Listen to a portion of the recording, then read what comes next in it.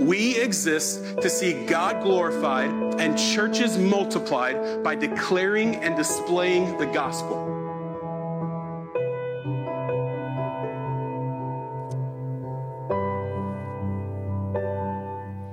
Romans 5, 1 through 11. Therefore, since we have been justified by faith, we have peace with God through our Lord Jesus Christ. Through him, we have also obtained access by faith into this grace in which we stand, and we rejoice in the hope of the glory of God. Not only that, but we rejoice in our sufferings, knowing that suffering produces endurance, and endurance produces character, and character produces hope. And hope does not put us to shame, because God's love has been poured into our hearts through the Holy Spirit who has been given to us. For while we were still weak, at the right time, Christ died for the ungodly. For one will scarcely die for a righteous person, though perhaps for a good person one would dare even to die. But God shows his love for us in that while we were still sinners, Christ died for us. Since, therefore, we have now been justified by his blood, much more shall we be saved by him from the wrath of God. For if while we were enemies, we were reconciled to God by the death of his Son, much more, now that we are reconciled, shall we be saved by his life. More than that, we also rejoice in God through our Lord Jesus Christ, through whom we have now received reconciliation.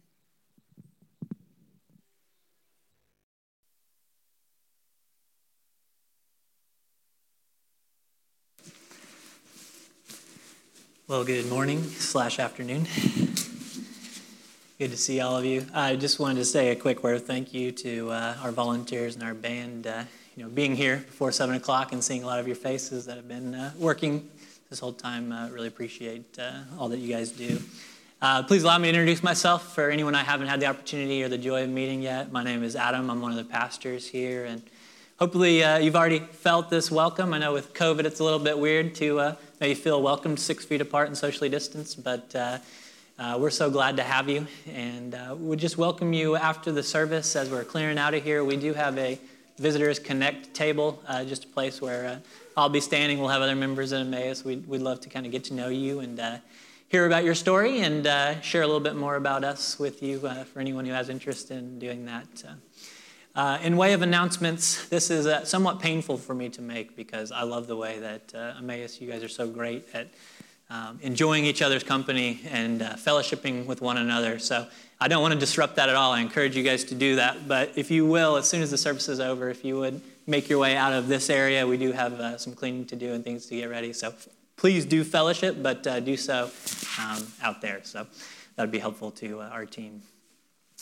As way of announcements go, that's as far as it happens. I did want to say a personal word of thank you on behalf of my family. Last month was Pastor Appreciation Month, and you are all just so kind to us and blessing us with just your words of encouragement and little gestures of reaching out to us. And so I am truly thankful just for the kindness that you extend to myself and my family, and wanted to say thank you for that.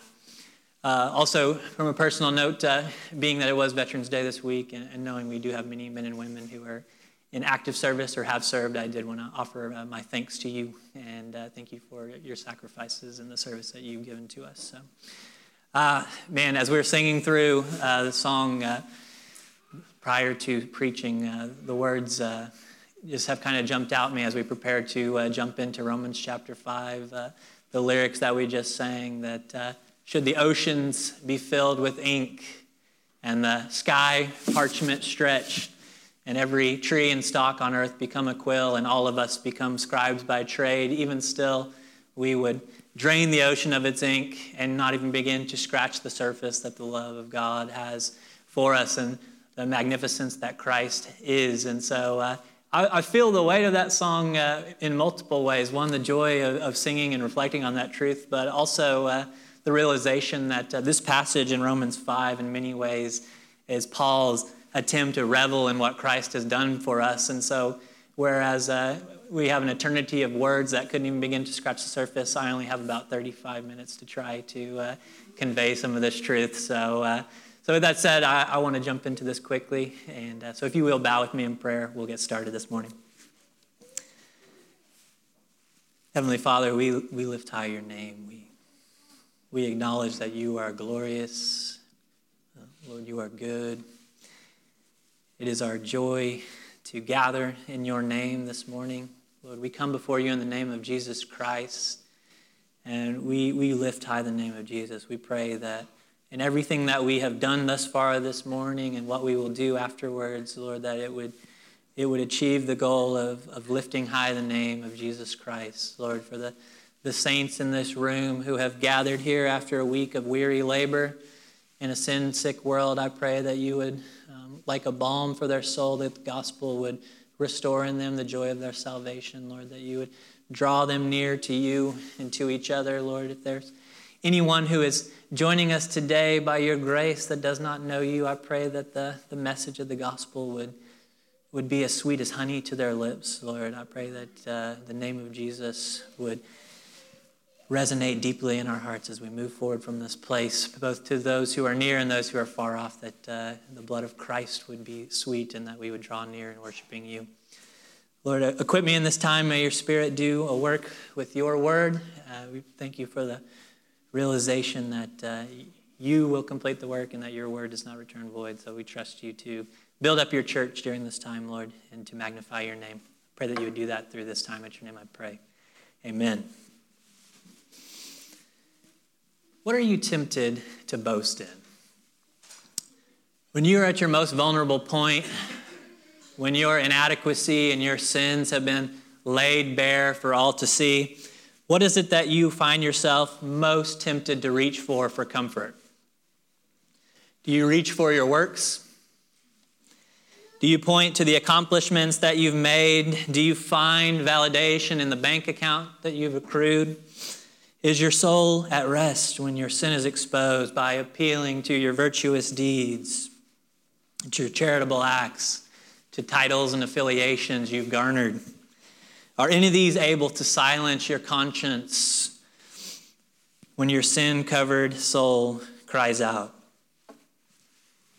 Friends, as we've been making our way through the book of Romans, we've been forced to reckon with the reality that any attempt that we have made to justify ourselves before a holy God are utterly and completely bankrupt. We've been reminded of this reality that our sin before God is not kind of a cheeky slap on the wrist or kind of chuckle and say, don't do that again. But our offense before God is cosmic in nature and abhorrent in content. Friends, the God of the universe who has designed and created an order in which we might glorify him for his glory and our good, we have rebelled against this. That which he has called evil, we have embraced as good and celebrated others for doing so. That which he has called good, we have cast aside, calling it evil. We are in cosmic rebellion and thus justly deserving his wrath. So I ask you today, when you stand before the throne of our benevolent and cosmic ruler, what would you cling to hold up and offer as a defense for yourself? For the Christians here today, we recognize that we do not put our trust, our boast, our rejoicing in such fickle things as our works or our actions, but we hold up Christ crucified as the only boast and only hope we hold. In our passage today, Paul is going to be reveling in what Christ has accomplished on our behalf. He uses this word, rejoice, 3 times. Rejoice, carrying it with this connotation of not only being happy, but almost a boasting quality to it. What do we point to as our validation? What do we point to as our hope? What makes us enough and worthy? And Paul says it's not your works, but it's what Christ has done on your behalf. So this is the joyful task we had ahead of us today. I really appreciate you guys being here close to lunchtime. Kids especially, thank you so much for coming with your parents today and your families. It's so good to see you. As we are opening up our text today, I want you to consider this as your parents are talking to you about the sermon afterwards and asking you questions. You can tell them this whenever they ask you, what was the sermon about today? You can say this, that we do not celebrate in what we can do, but we celebrate in what Christ has done. Okay? So we don't celebrate in what we can do, but we celebrate in what Christ has done. And friends, this is what we're going to be doing today. As we notice in our text today, we're going to see Paul calling us to rejoice in the hope of glory that we have in God through Jesus Christ. We're going to be called to rejoice in our suffering. And then finally, we're going to rejoice in God through our Lord Jesus Christ, who has reconciled us to himself. So this is what we're going to be looking at today. Well, without any delay, let's jump into the text and read verses 1 through 3 as we see our hope in the glory of God. It says this, therefore, since we have been justified by faith, we have peace with God through our Lord Jesus Christ. Through him, we have also obtained access by faith into this grace in which we stand. And we rejoice in the hope of the glory of God. So over the last several weeks, we've been reminded at the end of Romans 3 that there is a righteousness available to us before God that is found outside of ourselves, not as something we've earned, but as a gift that Christ has given to us. And over the last several weeks through Romans 4, we have been reminded emphatically that this righteousness is not obtained by our works, but through faith. It's a gift to us through faith when we place our faith in Jesus Christ. And so transitioning from this, Paul begins in Romans 5 through Romans 8, just to speak candidly, probably one of my favorite stretches in all of Scripture. If there's any place in the Bible that I could find myself living for the rest of eternity, it would be Romans 5 through 8. Such glorious truths of the gospel being unpacked here. And so we're going to see Paul begin this process of absolutely celebrating what Christ has done. We see he begins in verse 1 by saying, since we have been justified by faith, this is what has been accomplished on our behalf. And he begins by pointing us to this reality. First off, that we have peace with God through our Lord Jesus Christ. I feel like it would be easy for us to skim kind of quickly through that. Peace is a word that we use commonly. It's probably a word that we feel like we have a good grasp upon. But I want to take a moment and not miss the weight of this. For you see, I fear in our current culture and context, the word peace that we use might have a different meaning than what Paul is meaning in this passage. Likely for most of us, when we think of the idea of peace, we possibly kind of boil it down simply to a lack of conflict. Oftentimes in our lives, we find ourselves settling for a fairly empty version of peace. We settle for arguments and ideas kind of like, well, we're going to agree to disagree. Peace in our current context means, you know what, we're just going to live and let live. And while those aren't necessarily abhorrent at their face value, when we take them and we look at them with any kind of depth, we're forced to admit that they are rather empty in terms of anything of significance. That kind of peace, that kind of idea that we take the lowest common denominator, realizing that we have disagreements and strife and anger and conflict in all these areas, but we find the one thing that we can maybe slightly agree on and choose to just kind of look at that while ignoring the rest of it. This is not the peace that's being talked about here. For you see throughout the scriptures, whenever we see this word peace, we see it attached to this idea, this word shalom. And this idea of peace is not a kind of insubstantial peace where we agree to disagree, but this is a peace that is characterized by absolute justice and righteousness. A peace that is characterized by a wholeness and a restorative fullness. And friends, this is the peace that's been offered to you in Jesus Christ with God. It's not a trivial, insubstantial thing. It's not as though God has said, you know, I know you're a train wreck in all of these other areas, but I'm going to look at the one thing about you that might be slightly tolerable and kind of turn my head and ignore the rest. That's not the kind of peace we have before God. There's no such thing as an empty peace with God, because as we've seen, he is a just and righteous judge. He does not ignore sin or wink at it or just pretend it didn't exist for the sake of trying to get along, but God will rightly and justly punish all sin. So this peace that has been offered to us through Jesus Christ is not a peace that is devoid of substance, but one that has been purchased through his blood. On the cross, when Christ laid down his life, he took upon himself the wrath of God, and he transferred to you his righteousness.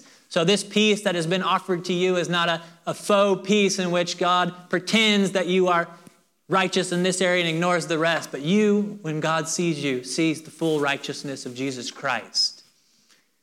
This is a peace that is full and whole.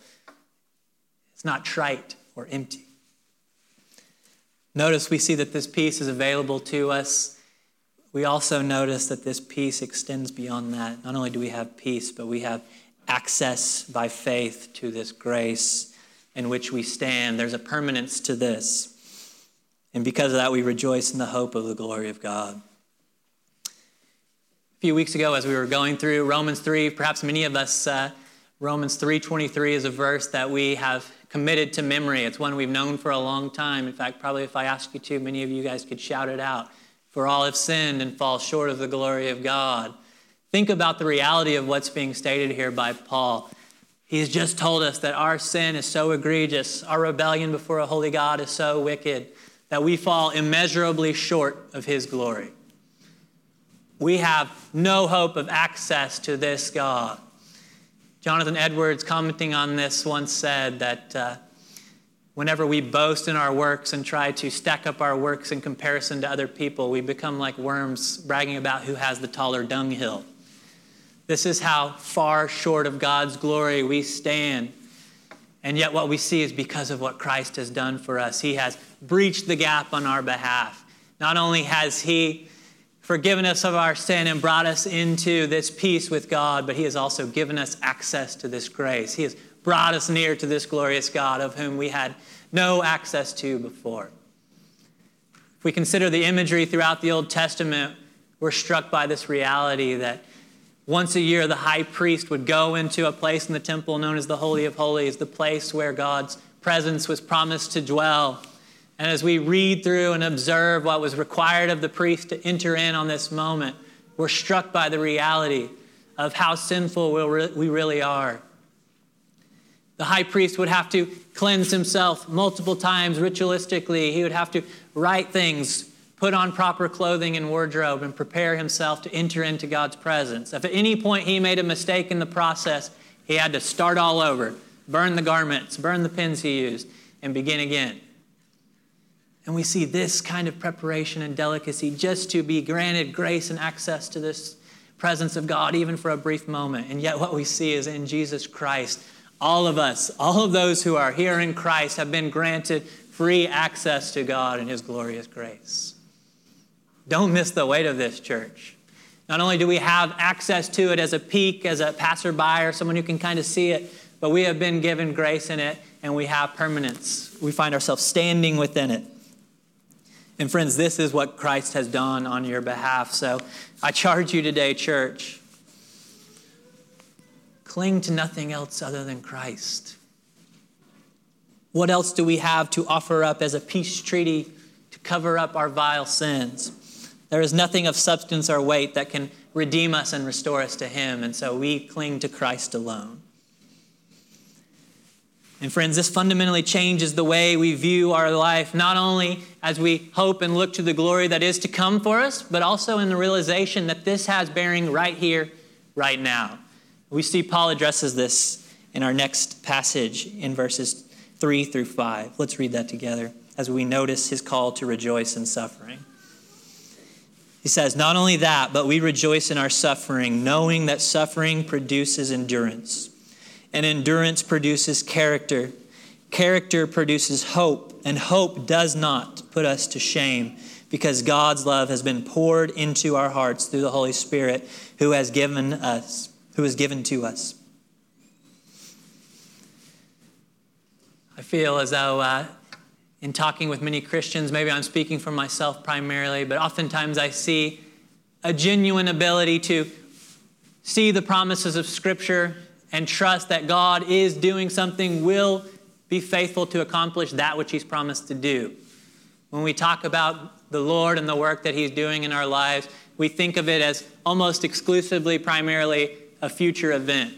And yet what we see here is Paul has the audacity to tell us that not only are these hopes tangible for us in the future, but they're actually relevant to us right now.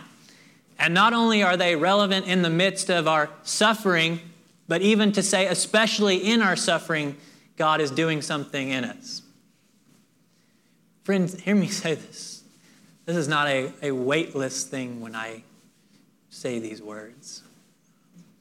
As your pastors, we have had the joy of walking with many of you through joyful times. We've also felt the sorrow and burden of walking with you through pain and suffering. It's not an ethereal, that's a tough word to say.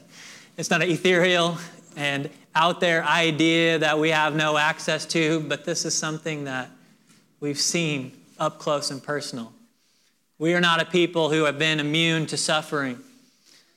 Everything from pain in relationships to the loss of loved ones to health and sicknesses. We've seen the effects of pain and suffering in a sinful world. So, Christian, it's not with any lightness or glibness that I say this, but with hope and trust that the Lord is true in this, that we have every reason not only to rejoice in what the Lord is going to do, but what the Lord is doing right now. And even in the midst of our suffering, we rejoice. Even in our suffering, we rejoice in what the Lord is doing. Because we see that this suffering is not chaotic and aimless. You find yourself suffering today, Christian. Your pain is not meaningless, but your pain is being used by God to do something glorious within you. This pain that you feel is not a wound that is slowly killing you and leading to your death, but is more of a pain that comes when you're in labor, about to give birth to something glorious. For you see, using suffering, God is up to something in us. We see this in Paul's words, that we rejoice in the suffering, knowing that it produces within us an endurance. Suffering trains us to look outside of our body and look outside of ourselves for hope and begin to look for and no longer trust the temporary, ethereal things that we once found to be satisfying. It trains us to look for something greater than ourselves. And as we develop this endurance, we see the Lord uses this to sanctify us and begins to sow within us godly character, a character that's no longer satisfied with sinful temporary pleasures, a character that no longer wants to live and wallow in sin, but a character that puts its hope in eternal things and permanent things and things that are honoring to the Lord. Friends, we see ultimately this causes us to shift our hope from the temporal, sinful things to eternal things. And in this we have great hope and joy. And friends, don't miss this promise that is said here, that those who put their hope in Jesus Christ are not put to shame. Let's say this again. When you put your hope in Jesus Christ, you will never be put to shame. Perhaps many of you find yourself living in shame. Shame is a close confidant to you. Perhaps you found yourself putting your hope and trust in worldly relationships only to find deep hurt and pain. And you feel ashamed. Perhaps you've measured yourself as a parent based on your ability to have your kids do the right thing at all times and all places, and you find yourself experiencing the shame of having a child walking in disobedience and wayward. Maybe you've defined yourself based on your performances or the perception that other people have of you, perhaps a mistake at work, or maybe even taking a stand for Christ in the midst of others has caused people to lose esteem for you, and you feel ashamed. Maybe you're walking into this room today having fallen to sin or living in sin, and you feel ashamed of yourself. In church and non-believer alike, it's my joy to proclaim to you today, I pray these words fall on you like a fresh spring in the desert, that those who put their hope in Jesus Christ are never put to shame.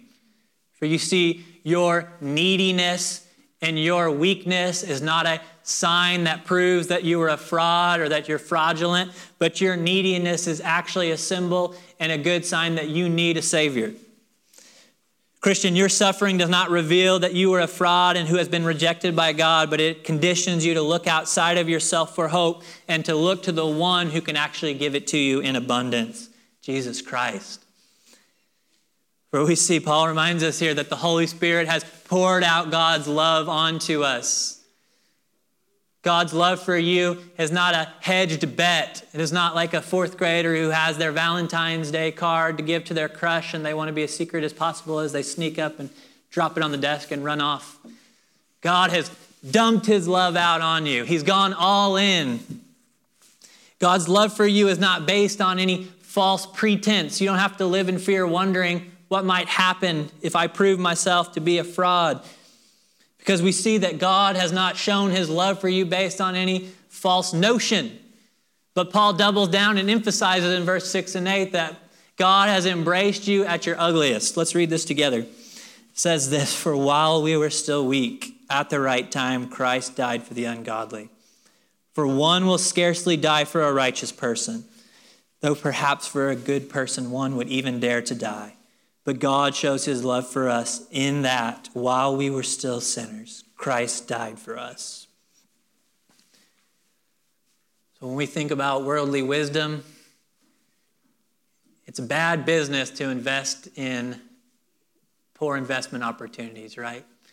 We want some kind of a symbol that our buy-in is going to pay out something positively to us, that we know that we have something in someone that's showing us that they're worthy of our investment. Yet what we see here is that God has not shown his love based on false pretenses. He has not stumbled past you and just happened to see you on your best possible day and said, okay, this is someone that maybe I can work with. But no, it was in your weakness. It was while you were still dead in your sin that Jesus Christ came and laid down his life on your behalf. It was not your strength that attracted the Lord to you. It was your need for a Savior that initiated this. And so, friends, today I charge you, embrace your suffering and your weakness. Recognize that God's love for you is not poured out on any false notion that there's something in you that was drawing him to yourself. Rather, the opposite was true. You were doing everything in your sin and rebellion to push him away, and yet Christ came anyway. And you're secure today, Christian. You see, this is the beauty of the gospel. Your hope is not based on something that you forged by your own hands or as a temporary provision for you to try to earn. But what we see is that Christ came knowing the extent of your sin and wickedness and chose to die in your stead. So friends, this is why we rejoice not in our own ability. This is why we even dare to rejoice in our suffering and our weakness, because it is here that we realize that we have great need and that Jesus has much to give. Finally, let's notice the call to rejoice in God, our Lord Jesus Christ, and the reconciliation that he's brought to us. Let's read that together. Verses 9 through 11. It says this, "Since therefore we have now been justified by his blood, much more shall we be saved by him from the wrath of God. For if while we were enemies we were reconciled to God by the death of his Son, much more now that we are reconciled shall we be saved by his life. More than that, we also rejoice in God through our Lord Jesus Christ, through whom we now have received reconciliation." So as Paul is crescendoing this rejoicing, this boasting, this reveling in what Christ has done, we see that he has called us to look to Christ in the future, the hope that we have before us. We see that he has called us to rejoice now, even in the midst of our present suffering, in what the Lord is doing. And finally, we see he makes his appeal. Christian, for us to have confidence in what the Lord is doing, now and in the future, we need not look anywhere other than in the past and seeing what Christ has done for us on the cross. For you see, Paul reminds us in these words, notice again in verse 9, it says that we have now been justified by his blood. Much more shall we be saved by him from the wrath of God. He also goes on to say, for while we were enemies, we were reconciled to God by the death of his Son. Much more now that we are reconciled shall we be saved by his life. You see what Paul's doing here? He's appealing to this reality. He's reminding us that we have hope and confidence in what Christ has promised to do in the future because he has already accomplished it for us in the past. Jesus has already done the more difficult thing in the past. We see Christ has already spilled his blood on your behalf on the cross. He has already endured the wrath of God. How much more, having already done that on your behalf, will he promise to save you on the last day? Christ has already drawn you near when you were his enemy, someone who hated God and the things he loves, and now he has brought you close as a son and daughter, adopted into the faith. How much more will he deliver us on the last day if he has already done the more difficult thing, Christian? Maybe some of you are like me. I have a little bit of a bizarre phobia where every time I go to a sporting event or prepare to get on an airplane, I have this fear start to grow in me as I get in line and I'm holding my ticket. And the closer I get to the ticket taker, the more I kind of start wrestling with this idea. What if when I get to the person and I hand them the ticket and they scan it and they say, "I'm sorry, sir, but you are deceived and under false pretenses. This ticket is no good here and you're not allowed to come in." Bit of a weird fear. But I'm afraid for many of us, we live our lives like this towards the Lord. You have the ticket. You have the promises of what Jesus Christ has done on your behalf. He's already purchased it for you. And yet you live in a fear of somehow, some way that at the end of your life, at the end of the age, you're going to come forward before the Lord only to find out that you were a fraud this whole time, that the ticket was no good. And yet I remind you today that your justification is not a conditional provision. This is not something that was based on a feeling or a promise in the moment that was kind of empty, more based on kind of platitudes and emotions, but this was an ironclad moment. Christ spilled out his blood on the cross with your name in mind.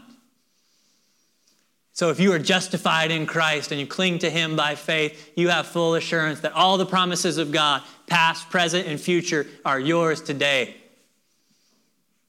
Charles Spurgeon has famously said that in the case of the Christian, the saint who currently stands in the presence of the Lord, justified before him, is no more justified than you, the saints of Christ in this room. You just have a different location for now. So Christian, cling to this hope today, that your salvation has been secured in Christ. Friends, this is why we offer nothing but Christ crucified as the hope for glory, for we rejoice in him alone and not our own ability, because Christ, you see, is the one who has secured our salvation. He has moved on our behalf to reconcile us to God. We were once his enemies, yet he has brought us peace. We were once far off, and yet he has given us access to this grace. We were once his enemies, and yet he has now brought us near. We once loved the things of this world, the things of sin, and yet now he has changed our appetite and given us a hunger and thirst for righteousness. And so today we walk in full confidence that even in the midst of our sufferings, in our present hardships and pains, we have full joy and rejoicing in the fact that Christ Jesus is doing something on our behalf, and he's already done something on our behalf, and he will do what he has promised to do on our behalf. So we rejoice in him alone. It's in light of these things I want to offer up 3 quick pastoral charges as we move to time to close. The first one is this. I beg you to embrace this, Christian. Know that your salvation is secure in Christ alone. Your salvation is not a temporary agreement. It's not a trial run. But it was forged in an eternity past within the counsel of God, and it was purchased for you on the cross by the blood of Jesus Christ. And if you're here today and you have cried out in faith to Jesus Christ, you have confidence that you will be saved. You're secure today, Christian.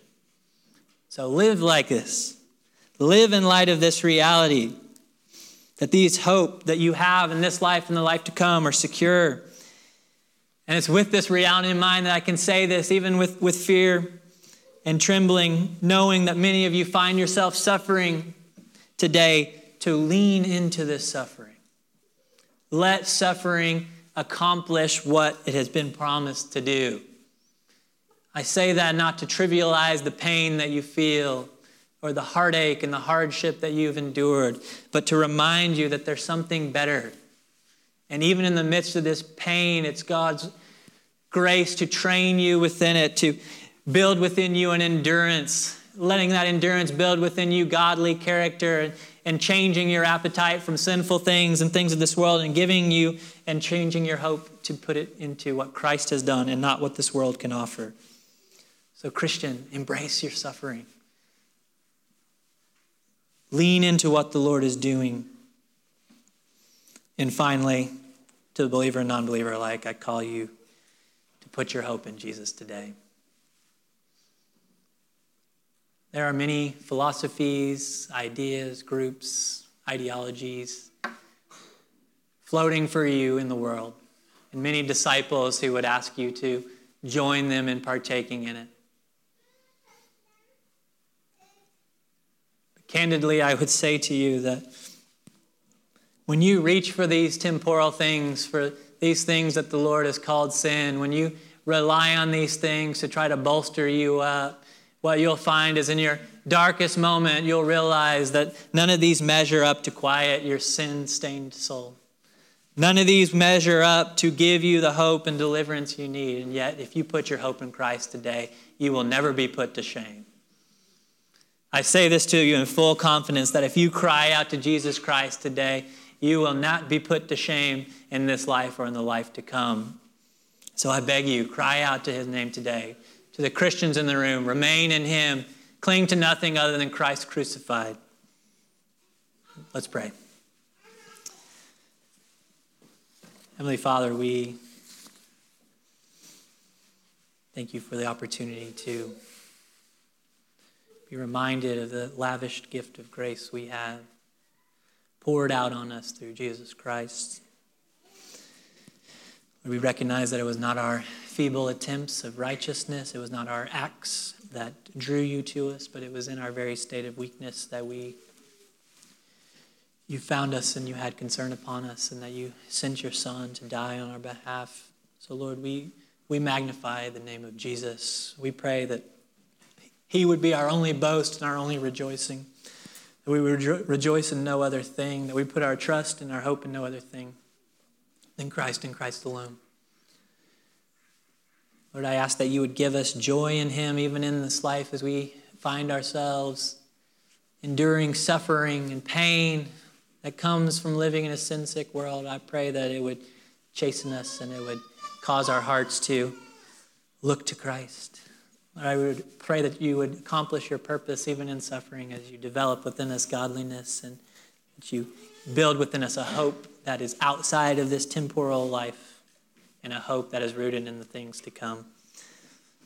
We lift high your name. We pray that you would help us to dwell on these realities and that it would move in us even as we go forward from this place. In your name I pray, amen.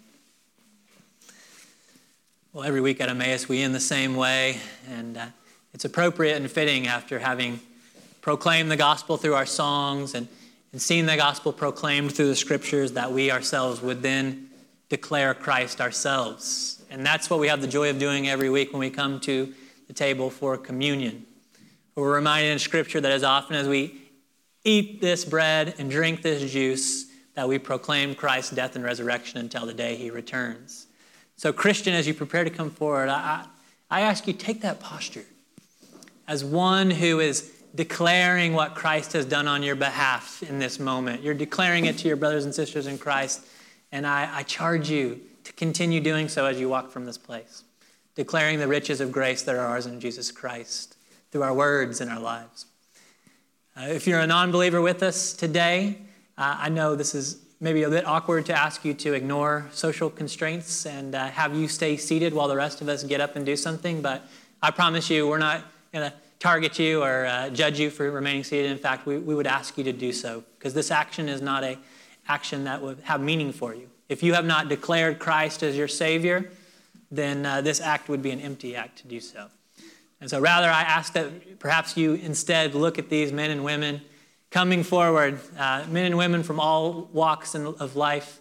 Many of us maybe have very few things in common outside of of the reality that we have put our trust and our hope in Jesus Christ. That's why we gather together under his banner and under his name. That's why we love each other. And that's why we cling to get Christ together. So I would challenge you, if you're a non-believer, even consider if you have questions to ask one of these men or women as they come forward and declare Christ the risen Savior. Consider asking them about how Christ has worked in their life. So Emmaus, I love you guys. As always, we're going to have you stand up, come to this side of the aisle, one row at a time, and then come forward. Get your bread and juice will be handed to you. And let's come forward and celebrate that we have peace with God, we have permanence and hope, and this is given to us through Jesus Christ. So let's come and declare and celebrate that together.